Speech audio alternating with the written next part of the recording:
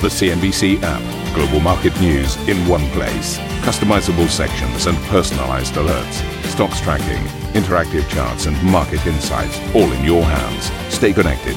Stay informed. Download the CNBC app today. Very warm welcome to Squawk. Karen Cho, myself, Steve Sedgwick, and these are your headlines.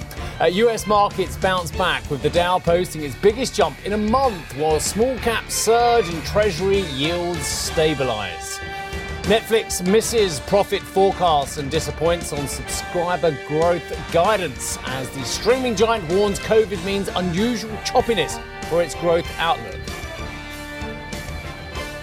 United Airlines posts its sixth straight quarterly loss, but sees a resurgence in air travel and blue skies ahead, expecting to log profits for the rest of the year. Earnings season heats up here in Europe. We speak to the CEOs of Software Arger and Axel Nobel, as well as the CFO of SAP, Luka Mucic.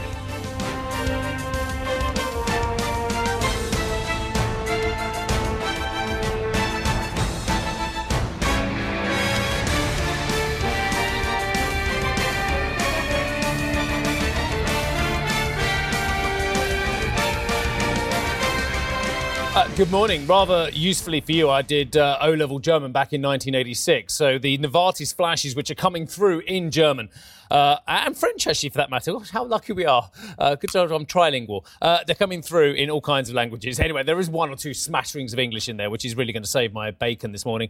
Delivered strong second quarter performance, Novartis is saying, driven by momentum in key growth markets. The full year 2021 guidance is unchanged as well. I have got the second quarter revenue figure for you, which looks like it's a whisper above expectations, a decimal above expectations, $12.956 billion US dollars, 12.52 was expected. So a beat on that revenue figure there as well. Let me just see what else I can find. Second quarter free cash flow, 4.2 billion US dollars. That is up 17%, driven mainly by higher operating income, partly offset by unfavorable changes in working capital as well. Key innovation milestones, there's a whole list of drugs talked about there. Innovative medicines up 7%.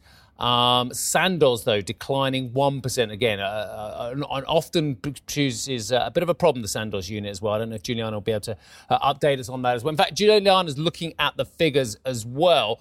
And their pharmaceuticals business grew 12% at constant currency, up 18% US dollars, whilst continued growth, strong growth from Entresto, up 46%, one of the big catalysts there. So let's get to Juliana, who can give you far more clarity. Which language would you like to report in this morning, Juliana? Good morning.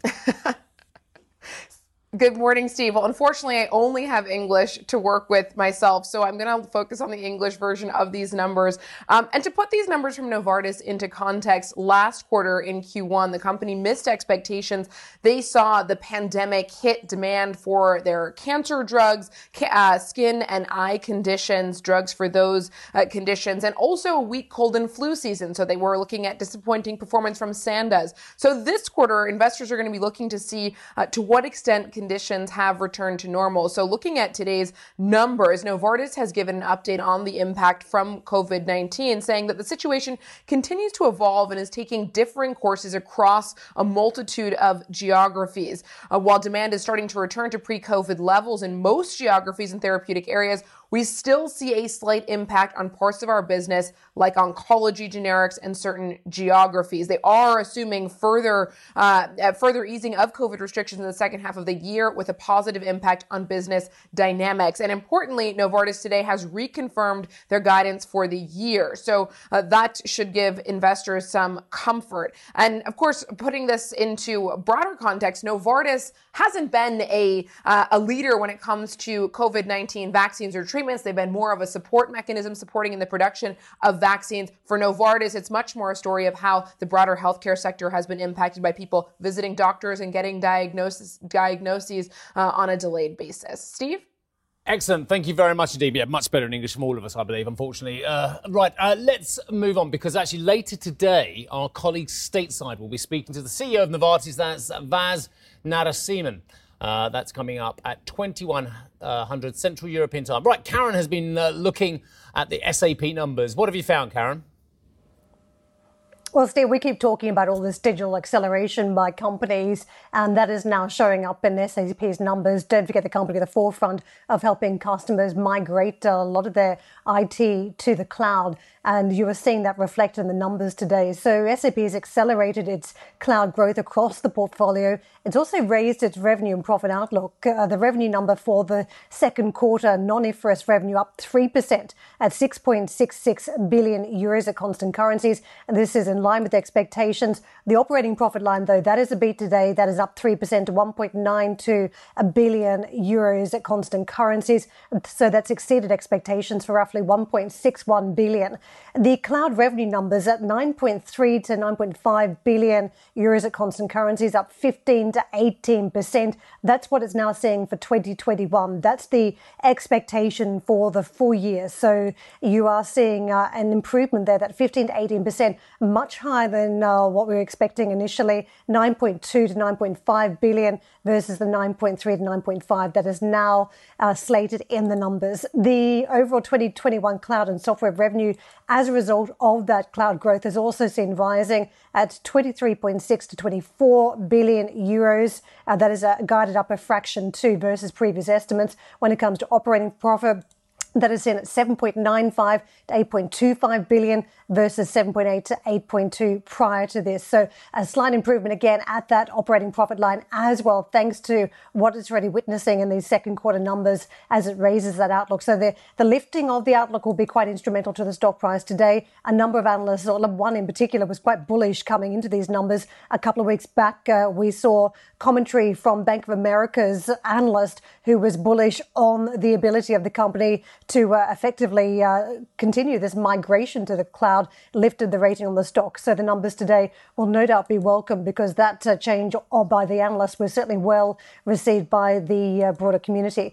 As you take a look at Q2 current cloud backlog, they say that is up 20% at constant currencies. So telling us about a pipeline of work that exists there at this stage too. So what you're seeing is a fairly decent set of numbers crossing this morning. We're going to be discussing this with SAP later on this hour. The CFO, Luka Musek, will be joining us. That is the first on CNBC at 7:40 CET. Steve, I know you're also pouring through earnings there too. Yeah, I'm having a look through it, and I found a rare beast in Europe, and that is a European bank which trades close to or at multiples of a US bank. Because as we've been seeing, and we've been talking a lot already this week, comparing UBS with some of the US investment banks, we just don't trade at the same kind of multiples on this side of the Atlantic. There's a whole host of reasons for that, which we've gone over quite a lot. But Julius Baer is a rare exception. So let's have a look at some of the figures that are coming out from Julius Baer Group today. They're saying, the CEO is saying, from a record high net profit in the first half of the year, we're entering the second half of the year from a position of strength. Assets under management at 486 billion Swissy, up 12% from the end of 2020. A gross margin, 87 basis points, compared with the first half 2020, 92 basis points. This is exactly the point we were raising yesterday with Jumana, who was talking to Ralph Harmers. And this is about cost-income ratios. So UBS has a 71 handle, if I remember correctly, on its cost-income ratio yesterday, which really stands out as remarkably high. Now, I know that you have to pay these bankers, and I know a lot of you at UBS are watching this morning. Good morning to you. You highly paid, ladies and gentlemen. But the cost-income ratio over at your peer in Switzerland is a full 10 percentage points lower at 61.2% as well over at Julius Baer as well. So maybe some awkward questions being asked about how remuneration is structured over at UBS compared with the likes of Julius Baer as well. What else are they saying? Net profit attributable to shareholders. Again, a significant increase in that figure there, a 23% increase up to 606 million Swissy as well. There's a whole host of other bits and pieces in here. Half of them are in German as usual. Talking about real estate as well and their focus on that. Acquiring 81% of Kuoni Muller and Partner, which is a leading integrated real estate service provider as well. So yeah, lots going on there. But the shares, as you can see, over the past 12 months, a significant rally in those as well. They traded a price-earnings ratio. Again, big premium to UBS and the likes. Again, not strictly comparable in terms of company, but it is operating in the same space in many ways, especially in the AUM space. 18 times forward this company trades on, which is, again, as I say, a significant premium to most others in this sector. Karen, looking at ASML now. Yeah, speaking of stock prices, take a look at this one while I read the numbers. You know what's going on behind the scenes here. The global chip shortage, this is a supplier into the industry. It has been benefiting from some of the trends.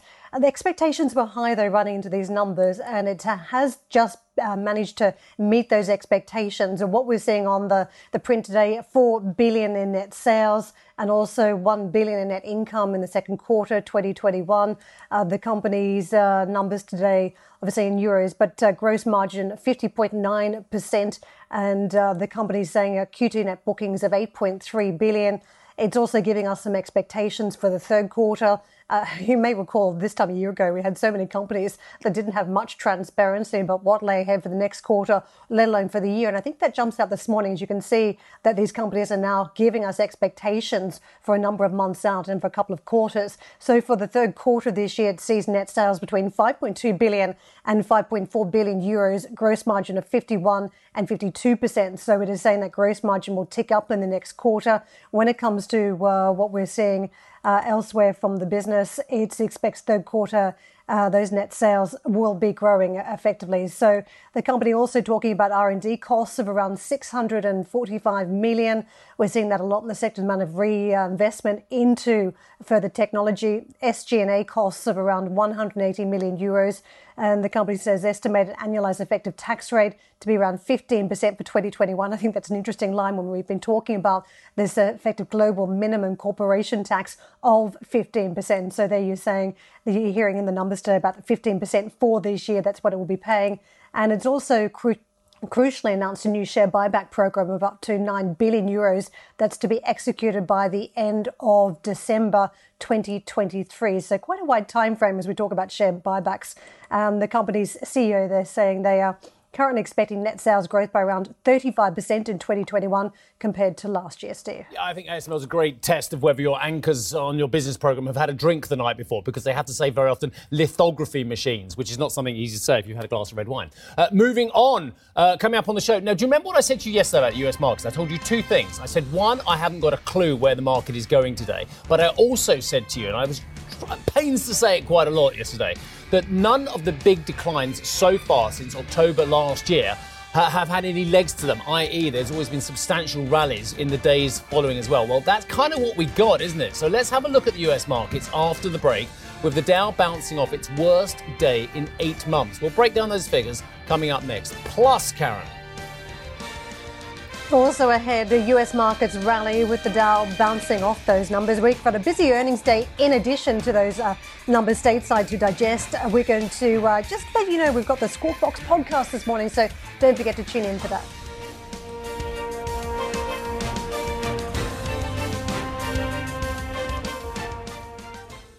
Ambition to me is about doing better. I think ambition creates a pathway. The best advice I can give to someone starting off a career is don't have a career, have lots of careers, try loads of different things. Talk to people and put your ambition out there. I don't feel that I've hit peak ambition because it's a learning journey. CNBC is where ambition meets opportunity. What does living ambitiously mean to you? Hear it from our CNBC anchors, reporters, and global business leaders on CNBC.com.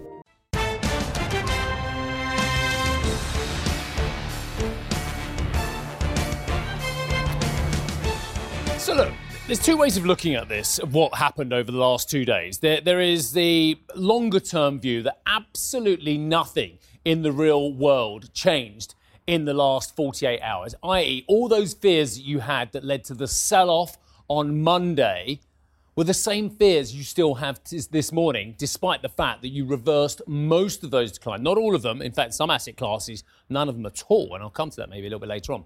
But you reversed those losses in some style yesterday. It was a stunning rally yesterday. But all those fears you had about not sure about policy, not sure about COVID, unsure about inflation, whether it's transient or whether it's permanent as well, your concern about market levels, they're still pretty much there. Apart from the fact that you saw an opportunity, and quite rightly so, to look at what history has done over the last 9 months or so and say, do you know what? These declines do not seem to have legs on them as well. We do not seem to see the follow-through. And that was the point I was at pains to say to you yesterday. Well, that kind of happened. Again, look, I'll hold my hands up. I did also say to you, I have no clue where the markets are going. I'm not a soothsayer, but what I am is someone who looks back and says, well, this happened the last 5 or 6 or actually 9 times. Maybe it could happen again here. And that's exactly what happened as well.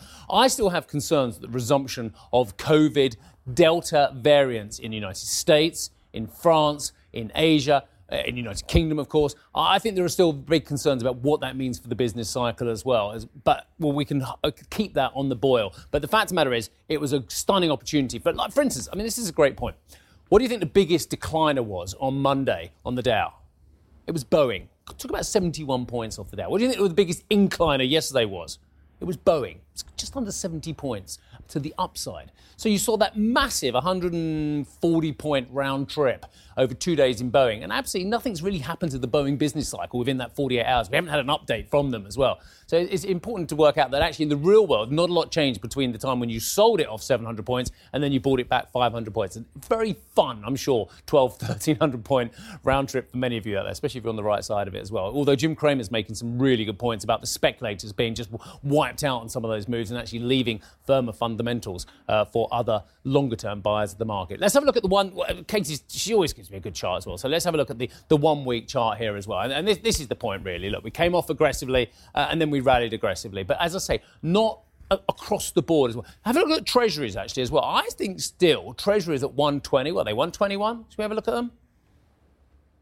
Right, 121 there. I mean, yes, we've bounced off what did we get down? 112, 113. It's still pretty crisis kind of levels, isn't it? Is the Fed happy with the messaging it's giving out at the moment that's given a 121 yield, especially when we talk about that inflation backdrop, especially when the really key data this week, and there isn't that much key data, will probably be the jobless claims as well, and then they could show some decent-sized improvements as well. Are they happy that the market's got a 121 yield as well? Wouldn't they like a little bit of leeway for a bit more, I don't know, aggression to the upside if indeed they need it at some stage? Maybe is the answer. Let's have a look at the US futures as well. US futures.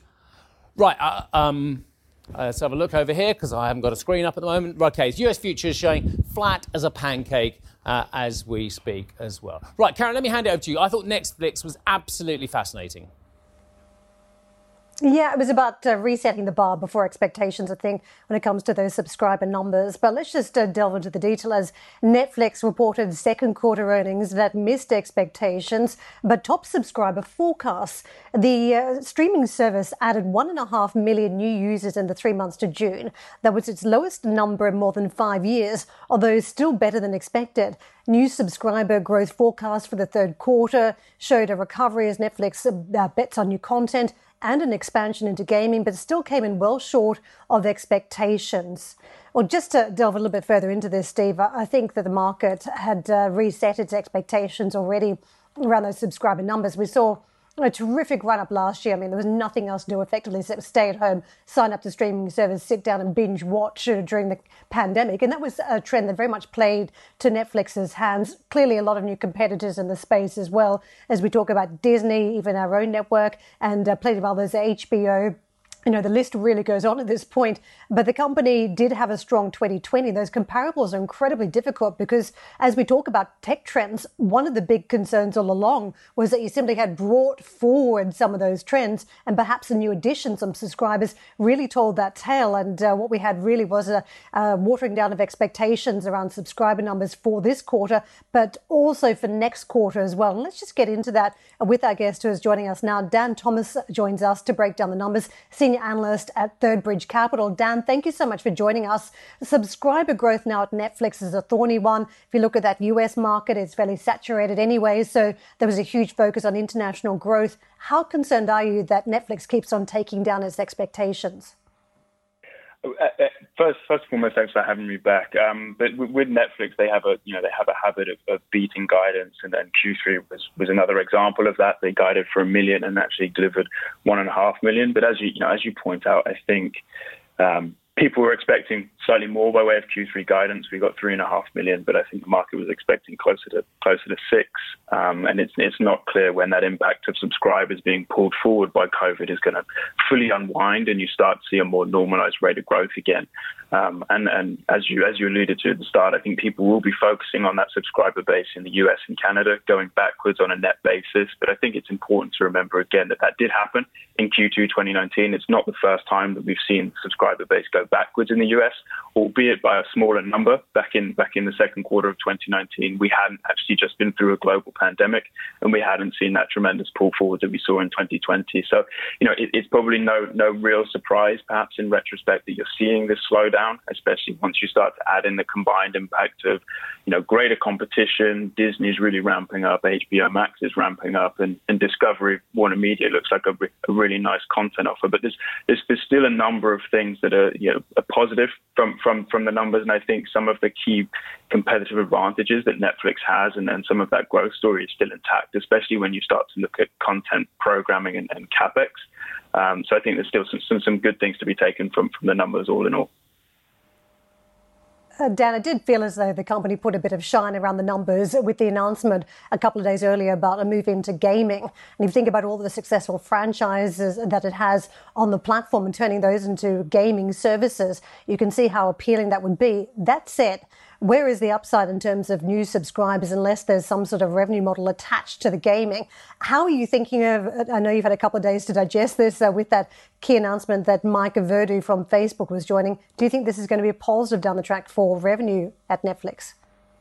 It'll be really interesting to see how the business converts that into revenue, for sure. I think more likely over the near term, those types of endeavors around gaming and around Netflix Shop, those will be more likely to drive engagement to the core platform and be a tool for retention and ongoing average revenue per membership growth over time. So, giving more value to subscribers on an aggregate basis and allowing Netflix to slowly walk up price increases on a year-over-year basis, which, up until now, and it continues to do so, that the business is executing quite strongly on increasing prices, and that's a very good thing.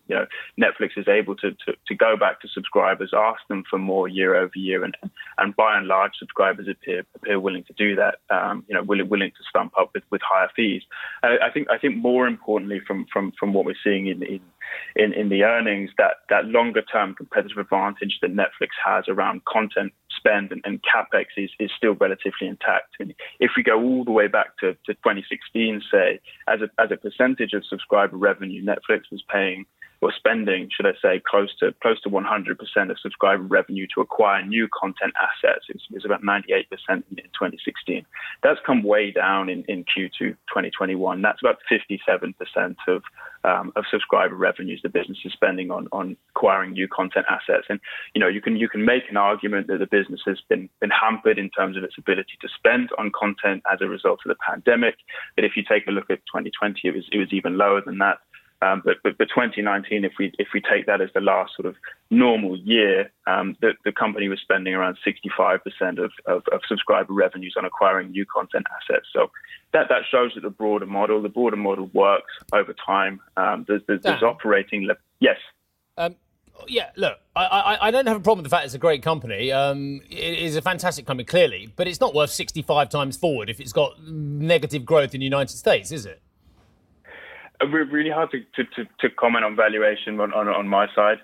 From an operational perspective, the business has a tremendous amount of good things going for it and a tremendous amount of advantages relative to its peer group. Again, very, very hard to handicap that in terms of valuation, but I just wanted to reassert that there are a number of competitive advantages that Netflix probably does have relative to its peers. Dan, thank you very much for joining us today to talk us through those numbers from Netflix. Dan Thomas with our senior analyst at Third Bridge Capital. Losses over at United Airlines narrowed in the second quarter amid a resurgence in air travel. The Chicago-based airline posted a net loss of $434 million. This was in line with estimates, with revenue topping expectations. United said it anticipates the uptrend in bookings to continue through the summer and expects to post a profit in the third and fourth quarter. Thank you for listening to Squawk Box Europe Express. For more market-moving news, you can head to CNBC.com. Or join us again on the show with Jeff Cutmore, Steve Sedgwick and Karen Cho, weekdays on CNBC.